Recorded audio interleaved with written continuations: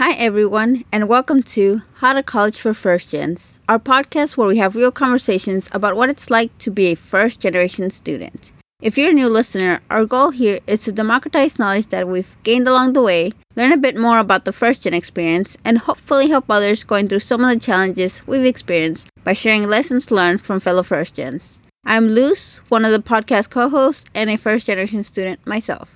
Today, we continue our intro to grad school with an intro to the doctorate degree. Like a master's, there are many types of doctorate degrees depending on the field or industry. Doctorate degrees can be pursued either after a master's or directly after undergrad, and many programs often vary between 4 to 6 years. Doctorate degrees are the final and most advanced education you can seek and involves diving deep into a particular topic through research. I turned to some fellow first gens to help understand more about these doctorate degrees, how you apply, how the experience differs from undergrad, and what you really get out of those added years in school to help answer the question, is a doctorate degree right for me? Join me and our guests as we learn what it takes to have the most advanced degree in your field. Our first guest today is Itzel, who just graduated from college and has been accepted to a PhD program in machine learning. Hi, everyone. My name is Itzel Tapia. I am a first-generation college student. Both my parents immigrated here from Mexico. I'm the oldest, and I'm the first in the family to go to college, first to graduate. I just completed my bachelor's degree in December 2020. I enrolled in a graduate program pursuing a PhD in machine learning. Throughout my undergraduate career, I was pursuing a degree in computer science. I had opportunities for mentorship and several internships and learning about research and different applications of machine learning and computer science in different fields. One thing I want to mention is the first time I heard of Itzel, she was making headlines in Dallas for being able to complete her journey and overcoming so many obstacles. It was a bit intimidating at first because they asking a lot of really personal questions. And the more I thought about it, the more I realized that I hadn't really heard a story like mine shared in the news. And so I thought it was important for me to talk about everything that I went through and to motivate other Latinas, other first-gen students or other moms. I have a 5-year-old kid, so that's obviously a really big part of my life. It's not that I consider it so much an obstacle as just it's another challenge that I have to manage. So I was excited when I actually read the final product, and I got a lot of great feedback.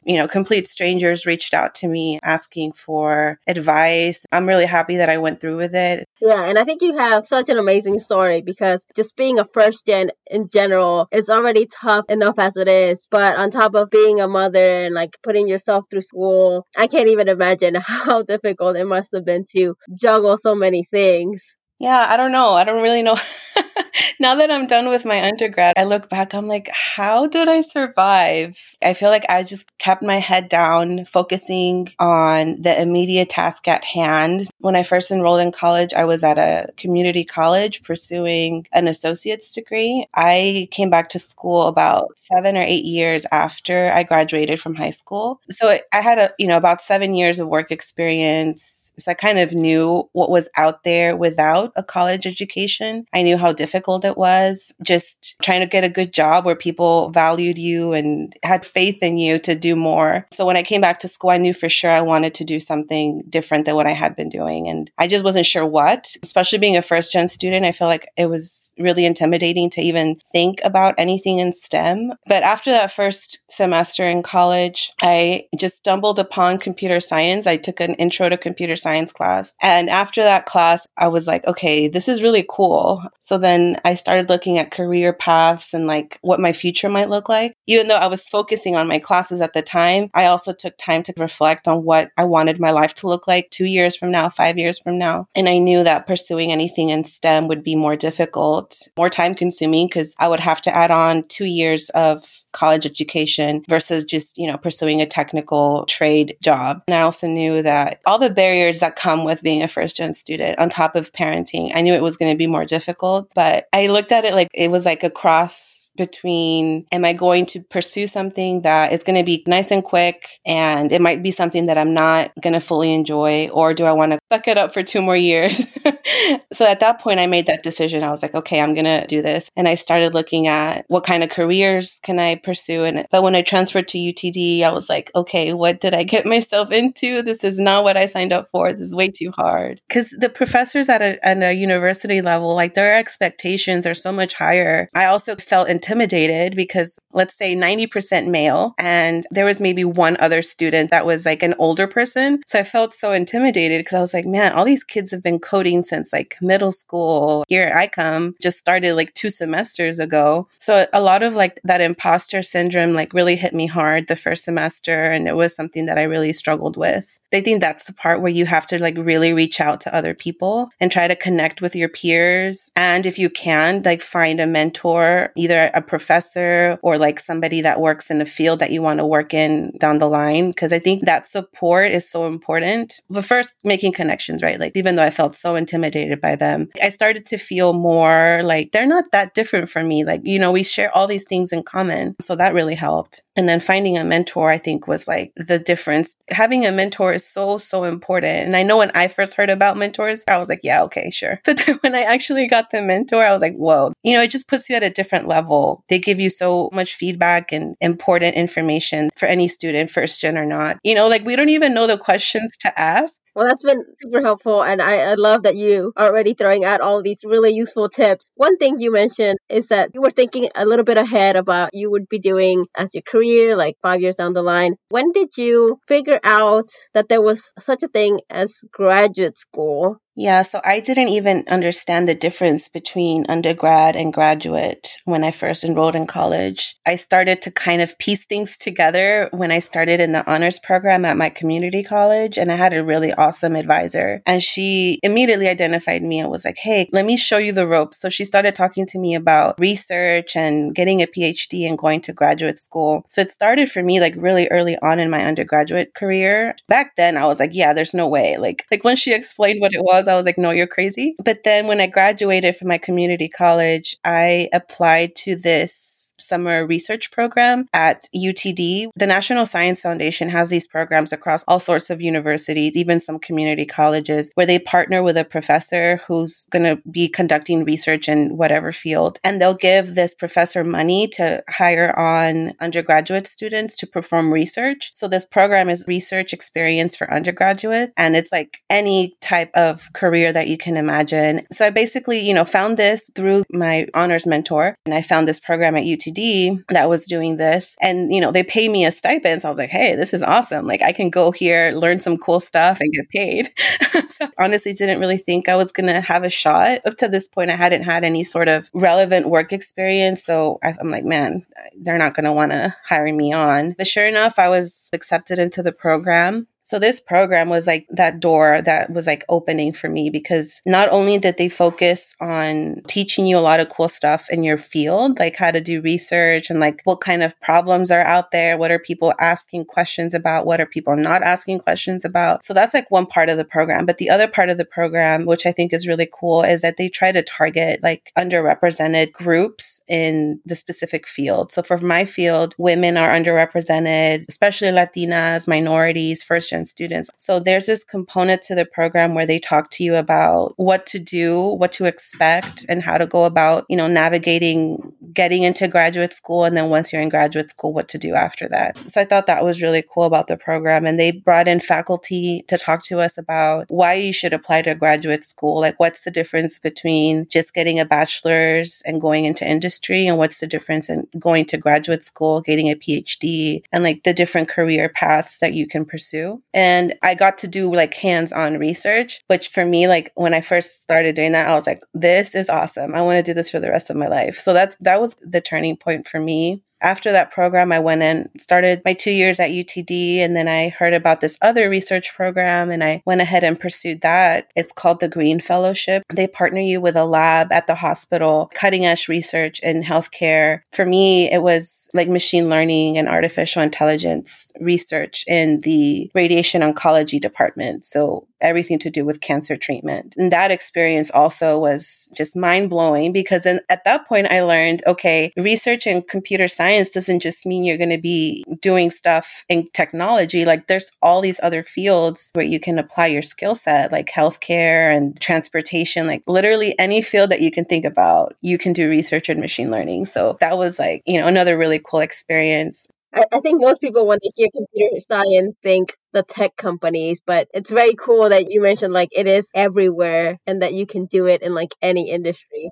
So the mentor is the first person that planted the seed. It was up to me to water that seed by reaching out to these programs that exposed me to research and graduate studies. You can't just rely on people giving you information. You actually have to create actionable items from the information that you're getting and just also believing in yourself because that's like a really big understated part. You have to reach out for something even if you feel like you're not qualified or there's no way you're ever going to get it. Like you have to give yourself that opportunity. Any opportunity that you don't pursue is something that you're not going to get for sure. But if you at least try, like you never know where you can go. So it sort of sounds that for you, you like the idea of graduate school a little bit more because you could apply it in a lot of different industries and you really like that whole research aspect of it. But did you think about going to industry straight away after your undergrad, or as you kind of got enticed by that research component, did you kind of know, yeah, I want to go ahead and apply to graduate school right after undergrad and potentially pursue a graduate degree?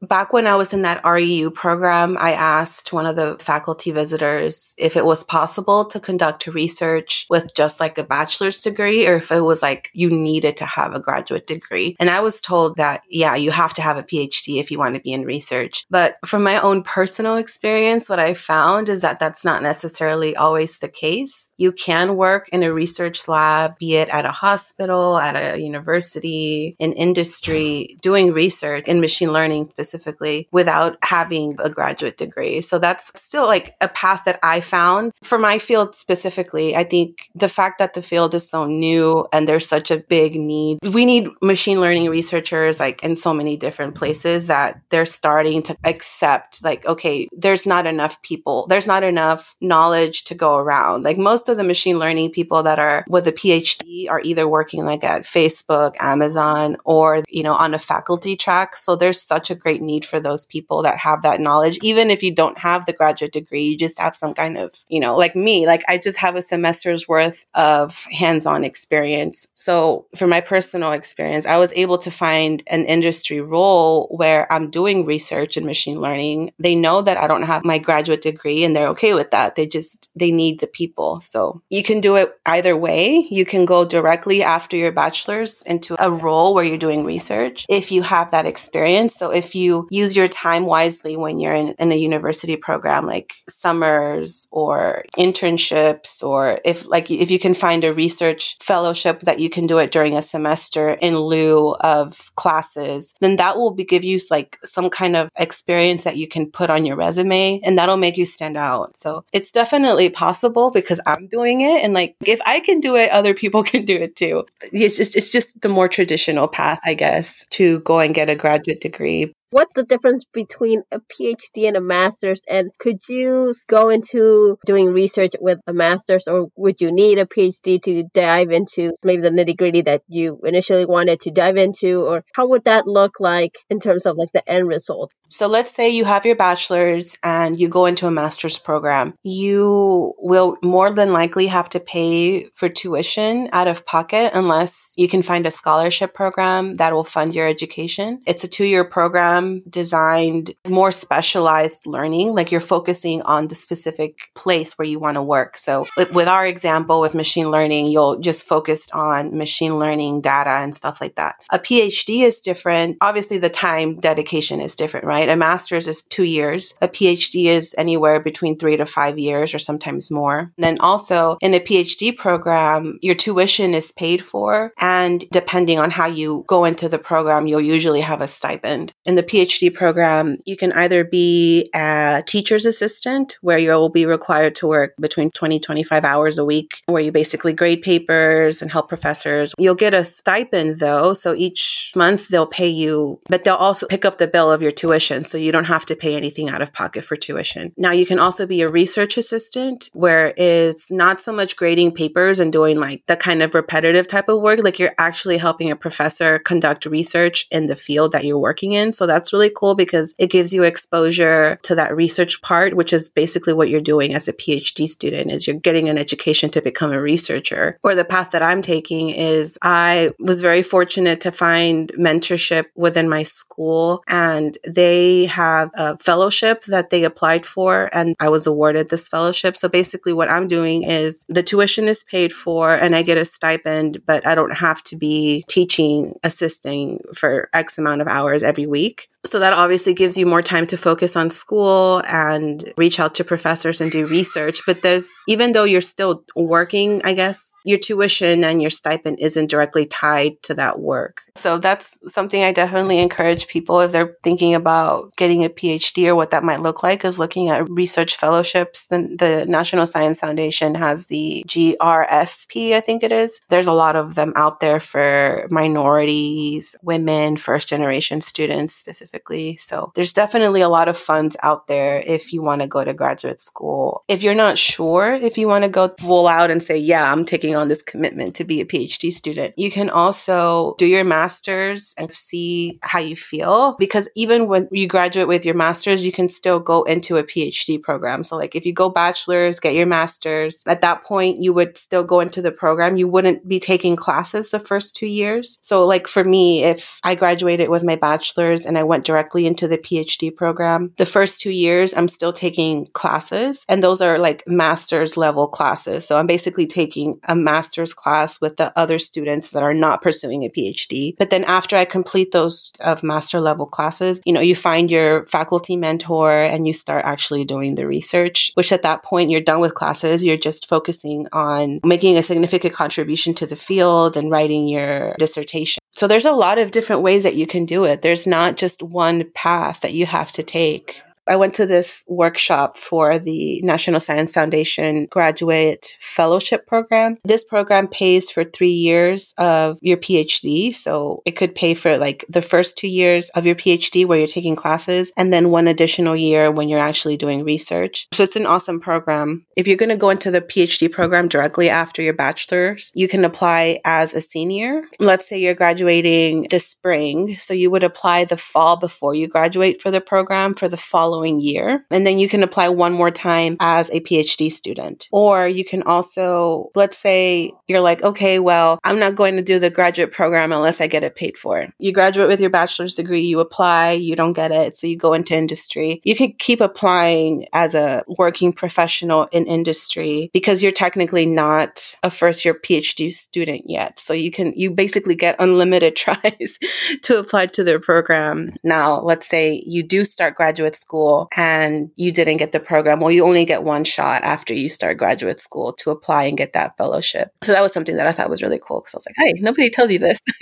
I want to switch gears a little bit and talk about what the application process is like and really how that is different from just applying to regular undergrad. Little disclaimer, my application process was quite different to the usual application process because I applied in the middle of COVID. They waived the requirement for my GRE. They waived any kind of application fee. Like they try to make it as easy as possible. But I can kind of talk to you about what it's like traditionally. You do have to take the GRE. That's just like an exam that you take that basically measures analytical, reading comprehension, math, very similar to the SATs. They also look at transcripts, of course, how you did as an undergraduate. They look at your resume. So this is when I said earlier how important it is to get exposure to research because they're looking for students that are almost certainly going to pursue research. So they want to see, what did you do as an undergraduate? Were you in any labs? Did you do any research program? They also asked, I think, 3 letters of recommendation. It might vary by school. So these letters of recommendations, it's important if you did do research to get those letters from the faculty or the people that oversaw your work. It's important for those letters to talk about your qualifications as a researcher. So talk about significant contributions that you made. If you had any kind of publications, and that's like the cherry on top, they want to talk to your research potential and your research work. They also have personal statement, but it's basically you talking about what your objective is. You can also talk about the kind of work that you've done. Something that I brought into mine was talking about like the journey, because I feel like there's no really other place in the whole application where you can talk about that, but you can talk about that kind of stuff in the personal statement. And for me, it's something that's very important for me to share, because I didn't want them to be looking at my application and be like, well, why did she not do more? Or why weren't her grades higher? Or things like that. So for me, that portion of the application was a chance for me to give them background and be like, hey, I might not have a 4.0, but I did have, all these other obstacles that I overcame, and to kind of show them that you have that grit and that passion for what you're pursuing, I think is really important. If you can add that in somehow, I think it'll make you stand out. I think that's pretty much the application, what that looks like. And of course, that's very different from an undergraduate application. And it's different from a master's application, because for the master's, you don't have to talk about research. There might be a personal statement component, but you don't have to emphasize the research as much. So did you have anyone help you put that together, or what were some of those biggest unknowns that you kind of ran into? I wasn't able to get anybody to help me. Again, my circumstances were very different than usual. And I feel like even if I would have done this a couple years ago, it would have been different, because with the pandemic, it was just hard to have that one-on-one help with someone. I'm sure I could have scheduled something virtually, but it was a really big challenge. But I would definitely recommend, if you can, to find a professor maybe that you connected with, or advisor, somebody to help you and guide you through the process. But as far as unknowns, I had an idea of what the application was like. So I looked ahead. So this goes back to what I said earlier. Like, even if you're so busy and stuck on what you're doing at the moment, it's important to keep one eye looking forward, anticipate what's coming so nothing catches you off guard. So when I got to the point where I was actually working on the application, I felt prepared. I knew what I was getting myself into, and I knew what was required because I had looked ahead. I guess the biggest part, or at least for me, that made me uncertain was knowing if I had done enough. Again, not being able to compare myself to like my parents or getting their feedback is something that I feel like a lot of other people that are not first gen students have the luxury, because they can help guide them and tell them like, you're on the right path, keep going, you're doing a good job, or like, hey, no, you kind of have to pick up the pace. So a lot of it is like on you to decide, is this enough? I don't know. Like, should I do more? So for me, that was the hardest part. I was not knowing if I had done enough. Yeah, I think that's so important that you emphasize that one bit about being able to keep one eye on what's coming next so nothing does come out as a surprise. So how did your family feel about you going back to get a PhD and doing even more years? I mean, you mentioned it could be anywhere from like 3 to 5 years, delaying going and getting a full-time job. My family's response was all over the place. So I am Hispanic. With that comes a lot of cultural expectations and a lot of gender stereotypes and biases. So, a lot of that stuff is unfortunate, because that's another obstacle that Latinas have to overcome, trying to get an education. And for me, I have a kid, so that made it even more so. The expectation of being a mom and being there for my child and putting her needs above everything else and not having any sort of goals. So that made it very difficult. And to a certain degree, I'm able to tune that out and ignore it. Taking people's comments and advice with a grain of salt is all I can say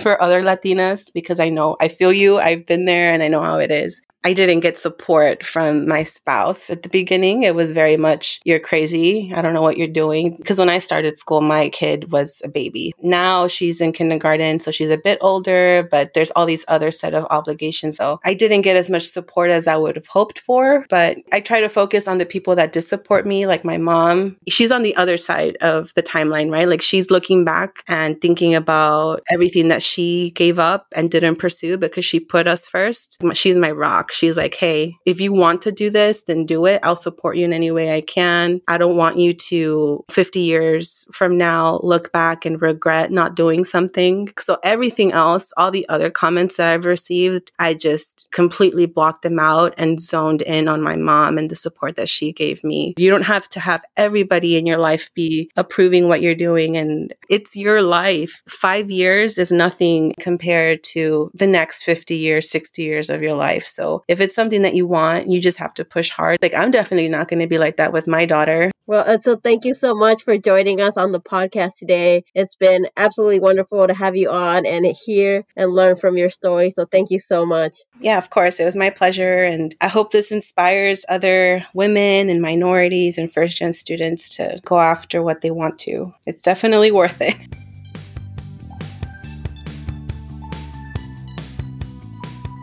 Our next guest is Ashley, a current clinical psychology doctoral student at Baylor University. My name is Ashley, and I'm a first-year doctoral student in clinical psychology at Baylor University. So why don't you tell us a little bit about just your first-gen experience and your college journey up to where you are now? I grew up as a bicultural first-generation student. I was raised in a single-parent household. So my dad is a Jamaican immigrant and my mom is Black American. And so I really grew up with a dual mentality of what it meant to be a first-generation. As someone who's the child of the low-income Black family and also the child of an immigrant. And so, like, one of the things that comes to mind more than anything is the idea that there's this immigrant dream. My dad calls it like the Jamaican dream, to like accomplish things that your predecessors haven't accomplished, and coming to this country to make something of yourself and to be the best at what that is. And then my mom was just like, I'm a single mom and I don't make a lot of money. So if you want to get to college, you're going to need to get a scholarship and just be smart and study. But I definitely felt like I had to work harder than other people in the room because I just didn't have the same means as I felt like other classmates did. If I was struggling with something, I couldn't go home and ask my parents to help me. Well, I'm just going to have to push forward and like figure things out because we don't have money to afford a tutor. And like my mom said, if I want to go to college, like I need to be smart and study. So that's how I propelled myself to getting into Rice University. And I applied as a Questbridge scholar and was like very surprised at how welcomed I felt as a lower income student. And it was during my time at Rice that I decided I wanted to do my doctoral degree in clinical psychology. From there, I applied to Columbia. It was one of the PhD programs I applied to. And I actually didn't get into a PhD program right away. Columbia, they didn't accept me, but they were like, hey, we have this master's program that's really good for competitive students like you if you just want more coursework in research experiences in clinical psychology. And so I took it. And then from there, I graduated early, took a break, worked as a research coordinator, which is very typical for those who want to go into clinical psychology, and then ended up applying to Baylor and getting into the program. Let's back up a little bit. When did you first learn about graduate school? During my time at Rice, I was majoring in cognitive sciences and psychology. And what that meant, as I found out, was that you're probably going to go to graduate school because there's not a lot that you can do with a bachelor's in cognitive science and psychology unless you want to go into consulting or like computer systems and programming design. So I already had a natural curiosity and was already really involved in research. A lot of my mentors, a lot of my professors kind of saw a doctoral degree or graduate school as the next step. And I felt like they prepped me really well. I had a research internship that lasted throughout over half of my time as an undergrad. And so I felt like I was in a really good position for grad school. And it was just the encouragement of supervisors that really kind of helped me feel I was ready to take that next step. But when I first got to Rice, I was just like, nope, I don't need graduate school. And then little did I know I would absolutely need graduate school and would have to go on to get a doctorate if I wanted to do what I really wanted to do. I think that's interesting that it's sort of built into the culture of those majors, perhaps? That like if you want to go and get a job related to those particular fields, you need a lot more education and just a bachelor's degree might not cut it. Yeah. With clinical psychology, you apply to these programs and everyone comes in with a ton of research experience. Usually, if you're in research, that in and of itself is such an integral part of graduate school and kind of how they prep you for graduate studies and doing like your theses and defending your dissertation, presenting at conferences. It's like part of a culture. So maybe for some of our younger listeners that are not familiar with the term research, what do you mean when you say research and conducting research and publishing papers? Like, what does that mean in your realm? Clinical psychology research is kind of spread out across different disciplines because it's so interdisciplinary. And so research in general is really just having a question and using a scientific method, finding ways to investigate that question and what the answers could be.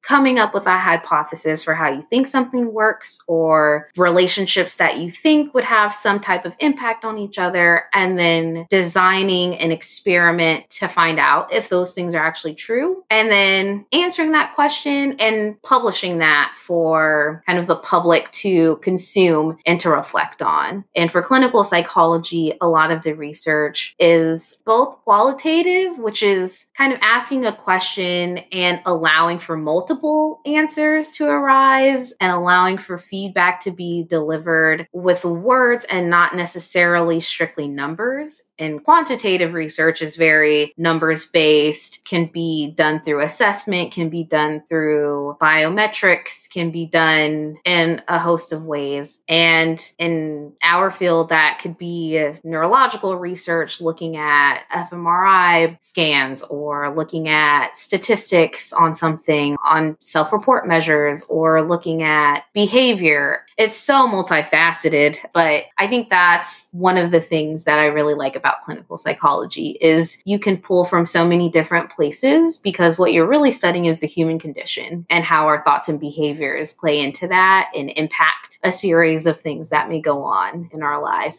Well, that sounds pretty cool. Shifting gears a little bit, as you were going through undergrad, you realized you kind of needed that PhD to do what it is you wanted to do. So what were those personal and professional goals that you had in mind that made you decide that you needed to get that PhD? I just wanted to feel fulfilled. So mental illness kind of runs in my family. And so growing up, I was exposed to a lot of things and had a lot of questions about just how our environment interacted with our genetics. And so I actually started undergrad as a biochemistry major because I was really more interested in like genetics and neuroscience. But then when I got to Rice, luckily they had the cognitive sciences major, which included neuroscience, but also included linguistics and psychology and computer systems, and had this more multifaceted approach to understanding cognition. And that is really where I started to kind of get my groove. And so my personal goals were just to be able to constantly be around the things I loved, like the things that just brought out a natural curiosity. Professionally, I think I realized that I had a love of research that I didn't want to go away, but also I wanted to actually be the one behind the intervention, the one delivering it. I'm a very people person. And so I love talking to people about what they're going through. And, I thought about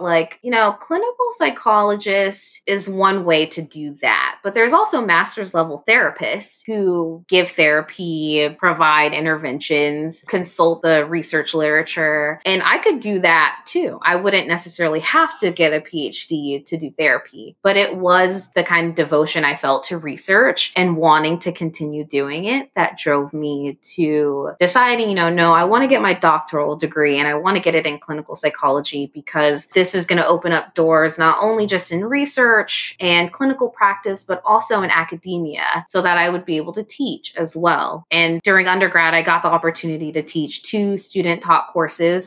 And in those experiences, discovered my love for being at the front of a classroom. Clinical psychology would allow me to do all of those. So you mentioned that you went and got your master's first as more of like a stepping stone. So how did you choose to go and do the master's versus maybe just applying for that PhD on the next round? So nobody talks about this, but people get rejected a lot. And I got rejected a lot. clinical psychology PhD programs typically have 2 to 6% acceptance rate on average. Each year, your cohort is about 6 to 8 people. So some programs admit more than that and some admit less, but the programs I was applying to admitted these very small cohorts. And when you're looking at hundreds of applications and you're that first gen student straight out of undergrad who still doesn't really know what a personal statement's supposed to look like because nobody in your family has written one. You don't really know how to interview for a doctoral program because no one in your family has even gotten a master's degree. I struggled and I wanted to get the master's degree because I felt that my time in undergrad was so split. I was taking 18 credit hours on average every semester. I was in kind of like this 20-hour a week commitment for my research internship. And I had a work study job and I had leadership positions. So there were so many other factors that were pulling me in these different directions. And honestly, I just felt like my GPA for what it needed to be for a doctoral program was not where I wanted it to be when I graduated undergrad. And I think those factors contributed to not getting into grad school right away. And so it was a blessing in disguise when I was offered the chance to get my master's at Columbia. But applications are expensive. I couldn't even afford to really apply to a lot of programs. And they always tell you when you apply to a doctoral program, you got to apply to a lot because most of them are not going to give you an interview and most of them are not going to give you an offer. And so I really struggled with that. I was very humble in my first round of applications. There were only really 5 schools that I could apply for. But by the time I had paid for my GRE and I paid for the first 3 applications, I didn't have any money to actually apply for the last 2. My mentor, she actually paid for the last 2 applications for me. And she was like, I know this is a lot and you're not asking me to do this, but I believe in you as a student. I believe you are going to be a great researcher in this field. And all I ask you do is pay it forward so that when someone else is in your position, just pay the act forward. And it was because of her donation to my application cycle that I even had the guts to apply to Columbia because I was like, I'm not going to waste my money on a school that's probably going to reject me. And then she was like, no, still do it. And so I ended up not getting accepted to their PhD, not even getting an interview, but they extended the option to attend their master's program. After I actually had one interview and did not get into that doctoral program straight out of undergrad, I took the master's offer because I was like, at the very least, I can get my GPA to the point it needs to be for a doctoral program. And my undergraduate studies, they didn't really have a lot of clinical psychology classes because the university is so cognitive, behavioral, but also neuroscience driven. But that was really the driving factor was that I needed to up my GPA and I could not afford to apply to more schools. I thought it would be good to have the experience to still work with my advisor. I ended up working with the faculty advisor that I wanted to do my PhD with while I was at Columbia. She was the one that signed off on my master's thesis. So I still got to have that experience and that was great. Learned even more than what I thought I would learn anywhere in this master's program. And because I had all of this research experience, I actually completed my master's degree in a quicker amount of time than the average student in that program. So then by the time I graduated, I applied to PhD programs and PsyD programs and did much better, much better after getting a job, making my own money, being able to save up to retake the GRE, actually apply to a lot more schools. The opportunities just opened up for me and I got several interviews and several offers and picked the program that really kind of fit my personal and professional goals. You've brought up so many good points. One, the whole quote unquote hidden curriculum of things that you're not even aware of. Definitely, I think one of those things that people just don't really know unless they've gone through it. And you're like, oh my gosh, now I have to pay for all these things. You're taking all my money for these rejections. Exactly. That's how it felt. It was like, I'm paying so much money to be rejected by so many schools. So not a great feeling, but I persisted. And so many people told me it's okay if you fail because honestly, honestly, 96% of applicants are just not going to get that offer. And so I think that helped me cope a little better, but no one likes being rejected. But I did get in. And so that just goes to show these programs are honestly systemically set up to give more leniency to the privileged. And as a first gen student, that is so hard to expect, someone coming out of pocket and paying the kind of crazy amount of fees that come with just even applying, not even like traveling to interview, but like just applying. At one point, I was having an identity crisis because it's also like in clinical psychology, it's about fit with a mentor. So I don't know how many other PhD programs do it this way, but our admissions process isn't like, oh, an admissions board accepts people. It's like a mentor accepts you. Like it's one person that chooses one person. And so I had met with other clinical psychologists who were prepping me for the interview, and they worked in like departments that were closely associated with mine at the job I had before I got in. And they all told me some of these interviews, it's like a personality assessment when you go in. Research is one part of it, but you're going to be giving mental health treatment to people. And so they need to make sure that you don't have a personality problem. It's so multifaceted. Like it really just comes down to like, do I like you as a person, but also do your research interests align with mine? And when you know it's going to be that selective, like I'm a person of color, a low income first gen student. I don't look like a lot of people who are in my program. And that's something that my program is trying to be more open about. The fact that there is a lack of students in the program who are from minority ethnic groups, who are from lower socioeconomic groups, because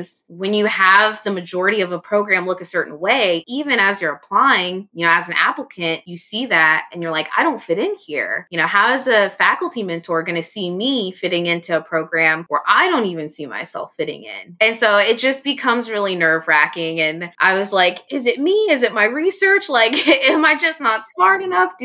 What parts do they not like about me? So kind of going off of that a little bit, what has it been like to be in the program? Like you've noticed that there's a lot of people that don't look like you. What have been some of the other like biggest surprises about going through graduate school? When I applied, there were actually a lot of people who, like me, had chosen to do a master's degree before going into the program. But my cohort is made up of people who are coming straight out of undergrad. That being said, there are like people in my cohort who are in their like mid 40s, middle age, or, just fresh out of undergrad, fresh 22-year-olds who do not have as much experience as I had coming in. And I think that's been interesting for me because sometimes I think of it as, well, yeah, that was my dream. But I also think I came in with a higher level of knowledge that has really benefited me and has led to a lot of clinical opportunities and research opportunities that I'm getting pretty early on in the program. So, I came in knowing what I wanted my research project to be, already having gone through a master's thesis. I knew exactly how I wanted to structure it. So the conversation during the interview and now working with my faculty mentor, it feels like a walk in the park because there's just so much literature I've seen that he's also seen. So those conversations come a lot easier. And like there are people in my cohort that complain like, oh, I don't like the research I'm doing. I don't like the research my faculty mentor is doing, but I don't know what I want to do to even suggest,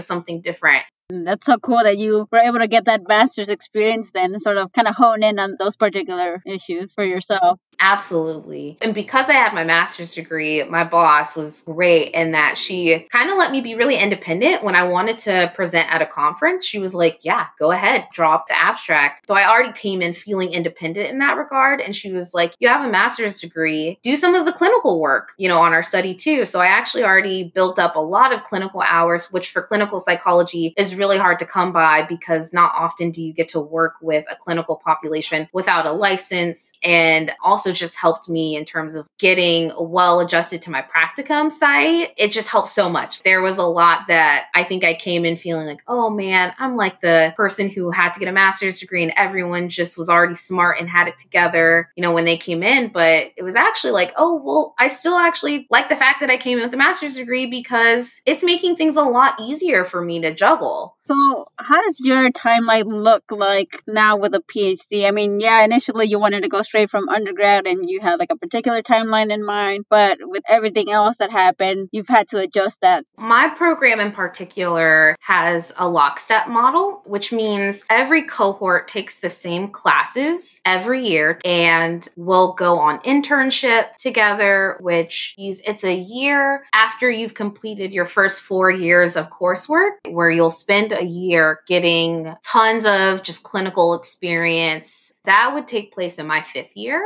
and then I'm done. My program's actually on the shorter end in terms of its timeline because our research projects and our doctoral theses, it's expected that we will have those completed by the end of the 4th year. And for other programs, it can go on to 6 or 7 years. I think I've heard a lot of times when you get a PhD, you do get that master's along the way after the first 1 or 2 years. Yeah, the program is designed where no matter what you came in with, everyone's going to get their master's degree the end of the 2nd year. And for just strictly research-based PhDs, I know like once you get that master's, you either have like a year or 2 more of coursework, and then honestly, it's up to you when you finish. Just, whenever your doctoral thesis like comes together, your dissertation comes together. So the end of that varies for so many people. So what are some lessons learned and tips that you would offer other students who may be thinking about applying to grad school? I would say, honestly, find a really good mentor in your field. For me, the mentor I found has been my strongest recommender. Every year that I've applied, she's written me a letter and, she's given me encouragement. She'll set up lunches with me. And really, it's like she's now turned into somewhat of like a colleague because having now made it into a program, I'll see her at conferences and I may even apply to an internship site that she's supervising. And so finding a mentor that is going to stay in your corner throughout your career is a really good thing. My boss, who's a health psychologist, had mentioned before, there are people that she's interviewed for postdoctoral fellowships that she really enjoyed their interviewing process. Maybe they didn't come on and actually join her team, but she still would get their grants. Like if they applied for a grant and she was the editor or she was the reviewer on a grant, she would see their paper, see their grant, and remember the name. And she's like, that person was a really great applicant. They gave me a really good feeling. So, it's not like you can just assume or directly accept someone without just checking for, revisions and things. But she kind of went to say like, it really makes a difference if you're able to make those connections and not burn bridges. And that's something that starting out in this field, a lot of people don't realize is you do become known in your field because it's such a selective group that makes it up the ivory tower that way. So I would say that's my biggest advice. Find a mentor in your field early, apply for fellowships, sign up for workshops about where to find financial assistance early, especially because as a first gen, you're already behind in the game. And don't interview for programs with the mindset that you need to be what they're looking for. Don't feel like you have to walk into a room and look like all of the people around you. Just interview with confidence and interview like you are interviewing the program itself. I feel like for first gens, we can really have that imposter syndrome take hold of us and cause us to like interview thinking we have to be everything they want us to be. But I think your personality and your ambition comes across so much clearer and in your favor when you interview with the confidence of keeping the program in mind as something that really should fit your needs. Yeah, I think that's super well put. Such great advice. So hopefully our listeners out there who are maybe interested in going into a PhD will take advantage of that. But with that, thank you so much, Ashley, for joining us today on the podcast. Definitely been lovely to have you and get to know a little bit more about your experience with a PhD. Absolutely happy to be here, and good luck to all of those who are out there applying or starting out in their PhD programs. More power to the course.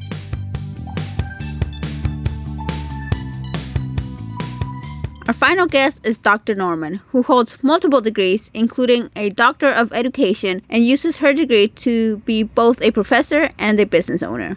Well, Luz, thank you so very much for having me. I am so excited to be here. I am the founder and CEO of First Gen College Consulting in Houston, Texas, to make sure that the first generation college student identity is understood, amplified, and supported, and making sure that college student development is at the forefront of what my company does. So why don't you tell us a little bit about what was it like growing up and how did you get through school? Well, the first thing is I had no idea I was a first generation college student. So I went through first 2 years not even understanding about this identity, although I felt it since day when I stepped on campus. So I'm originally from Memphis, Tennessee, and I was raised by a single mother. My mother immigrated from La Ceiba, Honduras. She got her GED and she had always told us, you all are going to college. So, of course, I'm sitting here as a teenager going, well, how am I supposed to go someplace we can't afford to go? I don't even know how to get there. So thankfully, I had people in my school around me that put me in a position to be college ready. I was pushed into an honors program, told to take AP classes. I was a college student athlete. So if you told me to do something and you were my teacher or my coach, I did it because you knew way more than I did. And I was just going with the flow. I also had people in my community and at my church that really took me under their wings of volunteering and being out there. I didn't realize I was building this college profile. No, I was just doing whatever they told me to do. And thankfully, I was offered a scholarship to run track and field at a Division I university. So that paid for my college education. I was so excited to be able to do that as a student. But I grew up in one of the largest housing projects in Memphis. And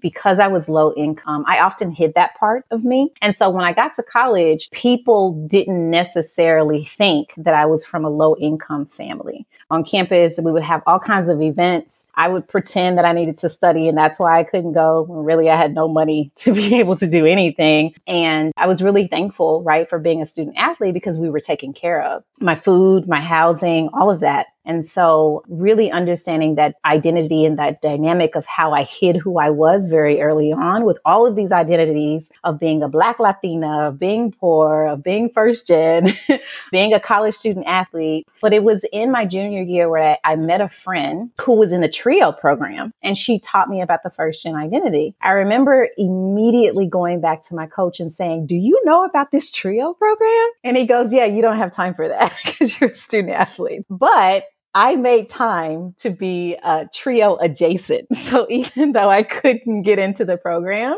I made friends with TRIO scholars and really started to understand the identity. From that moment on, my junior year, when I understood who I was, I shouted from the mountaintops who I was. My freshman and sophomore year, the whole time, I just thought I was completely alone. But when I found those that had similar stories and similar feelings, it was a huge relief. And it really catapulted me, I think, in my college career. And to this day, why I'm so very passionate about helping students in college and universities with success.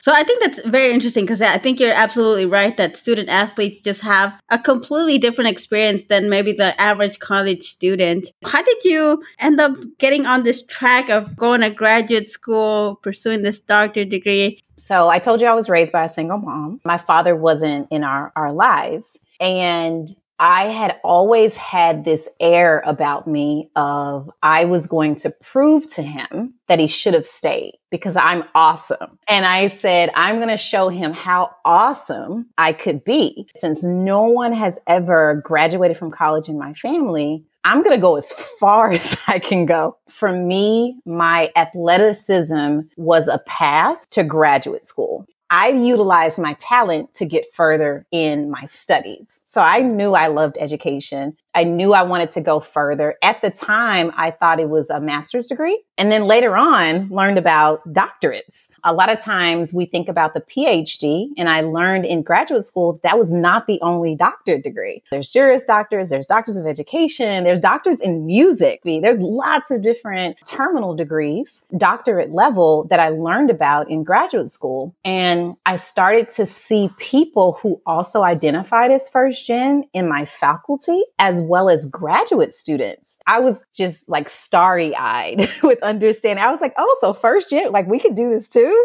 So I was learning right along the way, right? I didn't plan to get a doctorate in education, but once I learned about it and I really thought about why do I want to get a doctorate, it evolved into a passion. And I really did say, if I am going to be the best at what I do, I have to learn as much as I can. And that includes receiving a terminal degree. It was absolutely an unknown space, Because talk about bachelor's degree in first gen. Then you go into a master's degree in first gen and a doctorate degree. Oh, forget it. Forget trying to find somebody, right, who had the same experience. That was really, really difficult. But by this time, Luz, I understood and had the skills necessary to be able to advocate for myself, as well as the skills necessary to understand of how to access resources and utilize them, which is not something I did in my undergraduate. I didn't understand about how to speak up and say, hey, I'm interested in this. How can you help me?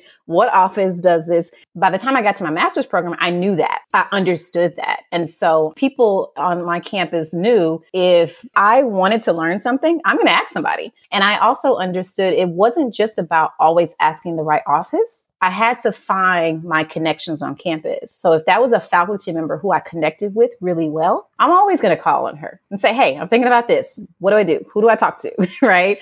Because I understand how to build connections now. And being a doctorate student was not an easy journey. But for me, it was important to build myself because by this time in graduate school, I got married. I had one child, a second child, a third child. And when I started my doctorate degree, I had a newborn baby along with my company, in addition to working for a university. So it was a lot that I had to manage. But thank goodness for me being able to experience, you have to have a community around you. You can't do this by yourself. I didn't get that in undergrad, but I certainly use that to my advantage. All three of my graduate degrees from there.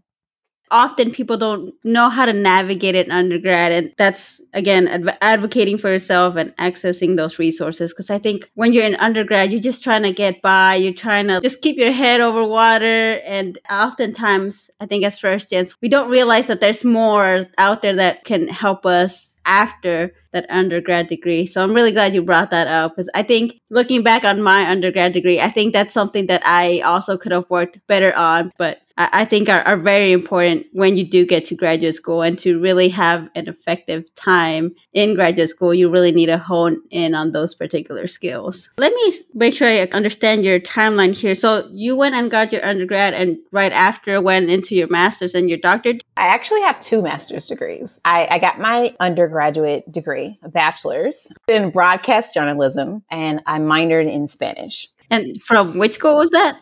University of Southern Mississippi. And after that, I went straight into my first master's and thankfully discovered residence life, which was amazing. So I became a hall director, which paid for my master's degree. It was awesome.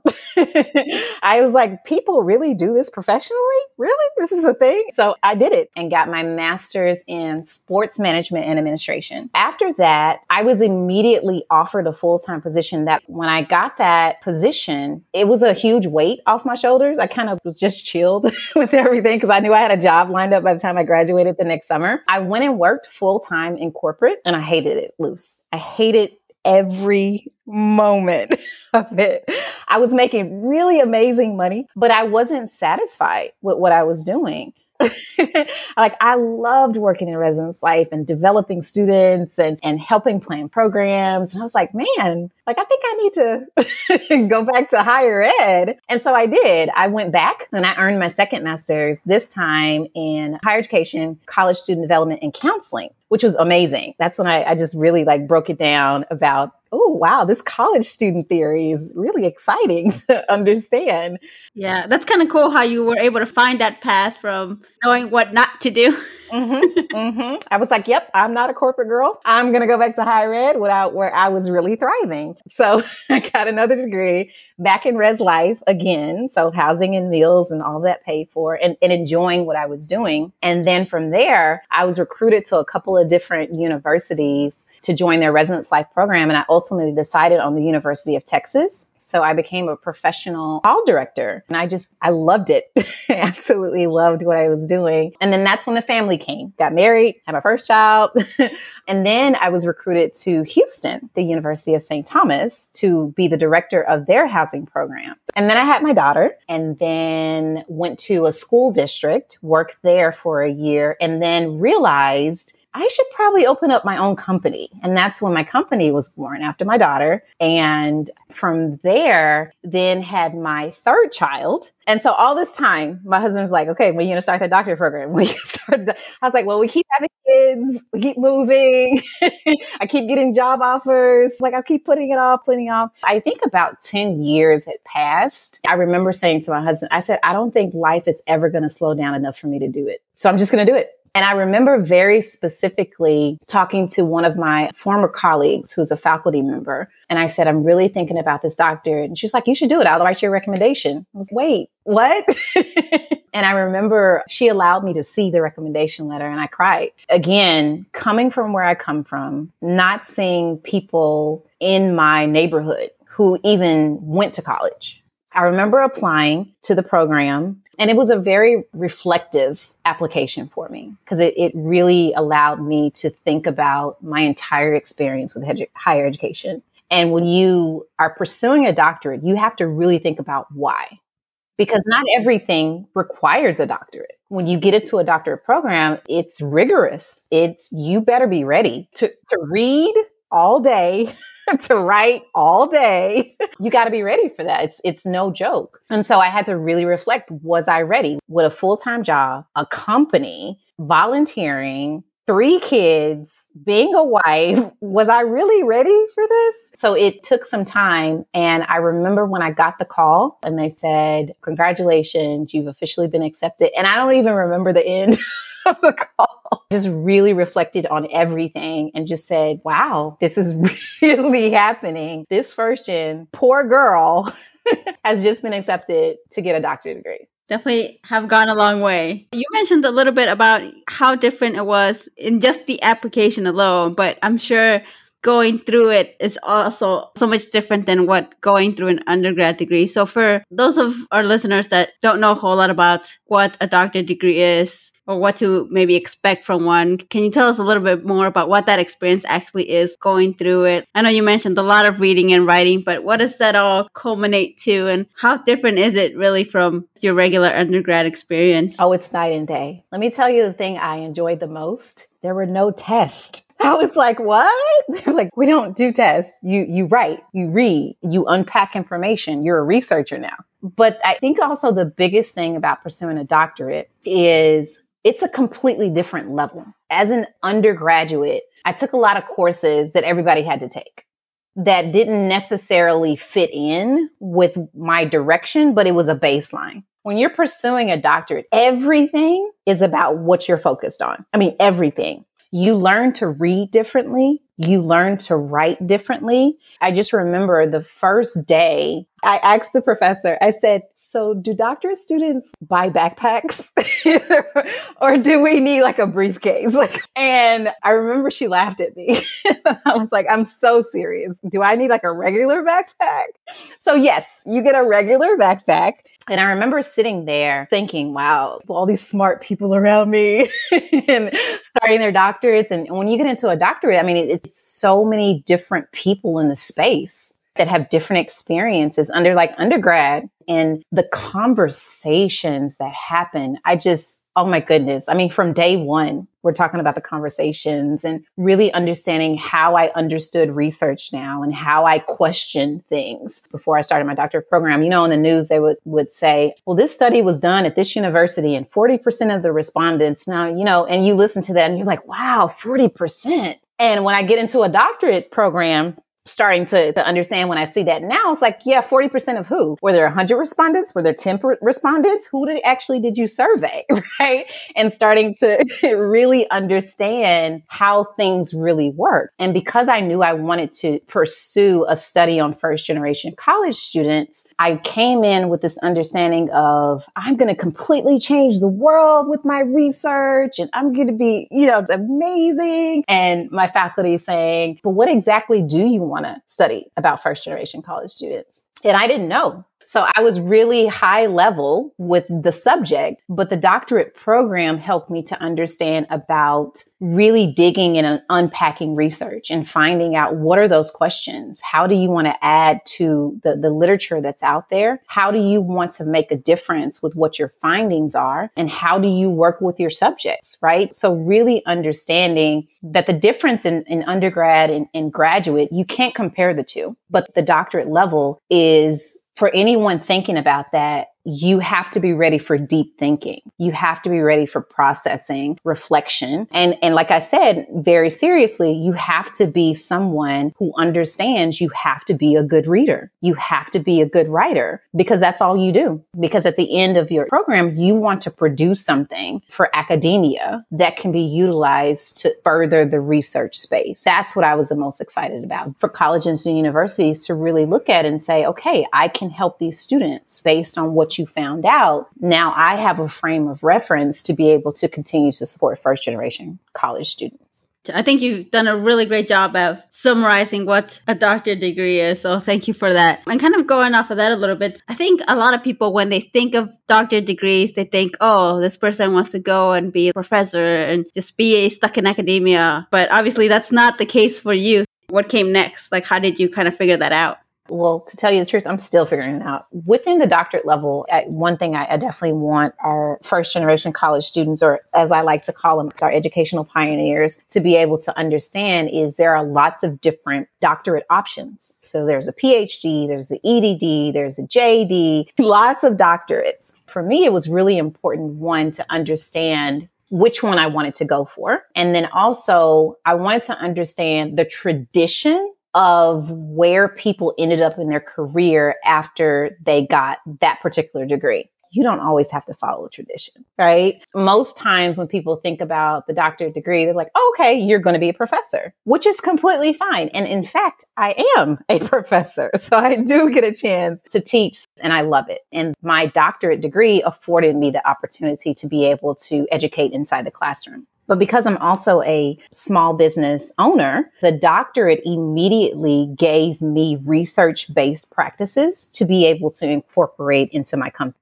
But once I started to understand research, once I started to understand studies and how different things occurred and what were some of the commonalities and themes produced in research, my company expanded exponentially because now it was really based on research-based practices that proved and provided certain solutions. And it had a foundation behind it. And that's something that can't be taken away from me. Now I understand what that foundation is and I continue to incorporate it. In addition to connections, undergrad, we learn about connections. We start to develop networking and what that means. But at the same time, I was in a classroom with a lot of different people from a lot of different areas. So those connections are still there. Those things continue to be ongoing. And as I work with colleges and universities, and especially when we're talking about research-based institutions, that's their language. And if their language is, you got to bring us some research. We need some numbers in here. Okay, I got you. I got you. I can do that for you now because I understand what you're talking about. In addition to, I think the biggest thing that this degree has done for me is it's helped me to understand how to help others. And because I've been through every process, the undergrad, master's, and graduate, I really can help students now. Like it really has become full circle for me. I'm so excited about where this is going to go next and how I can continue to support students in their journeys, not just graduating from college, but also their professional careers as well.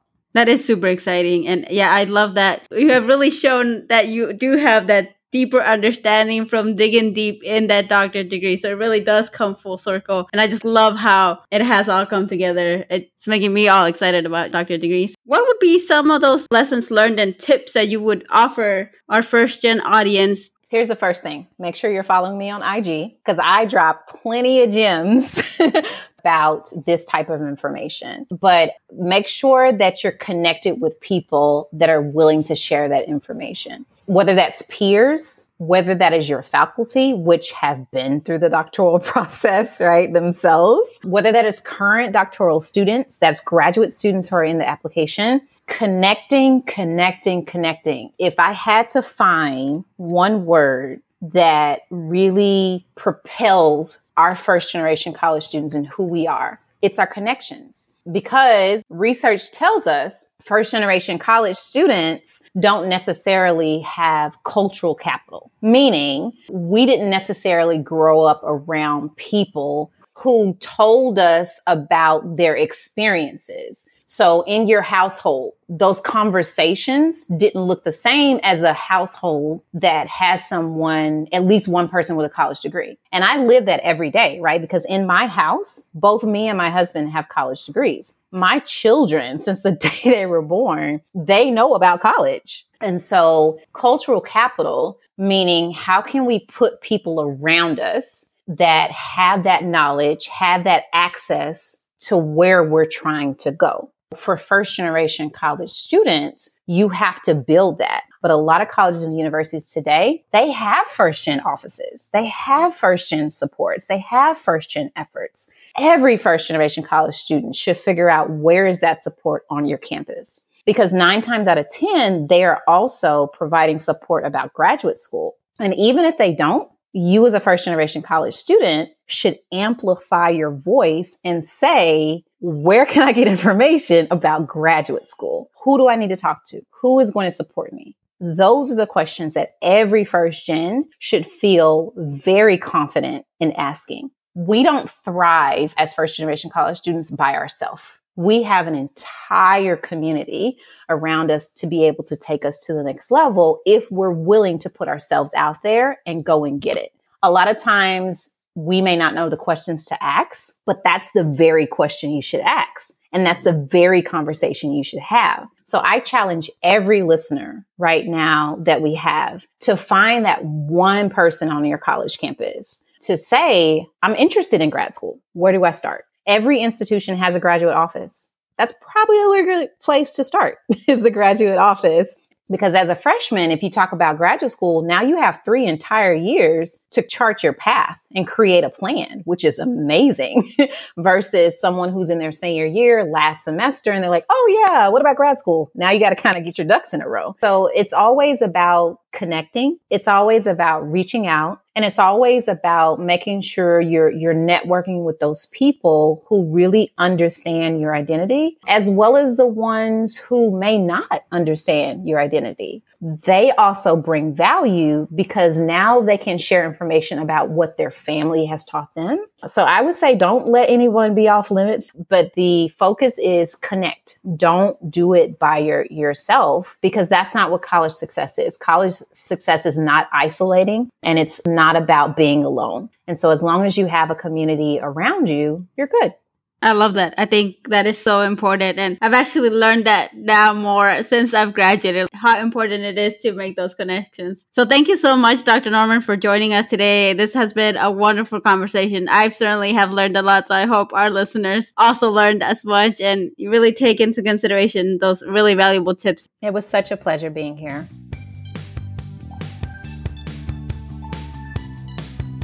As you heard from our guest, doctorate degrees are definitely no joke. Pursuing a doctorate is completely different from undergrad. It involves discipline, a deep dive into research that culminates into a final dissertation, and lots of reading and writing. Because doctorate degrees are so specific, you want to make sure your goals are aligned and you have done your due diligence to understand what you can do with the degree and how it can help you get to where you want to go, whether that's academia, entrepreneurial ventures, and or industry. No matter where you go, remember to make those connections because, as Dr. Norman has learned, college success is about having community and network, learning to build and advocate for yourself, and asking questions to know how to access resources.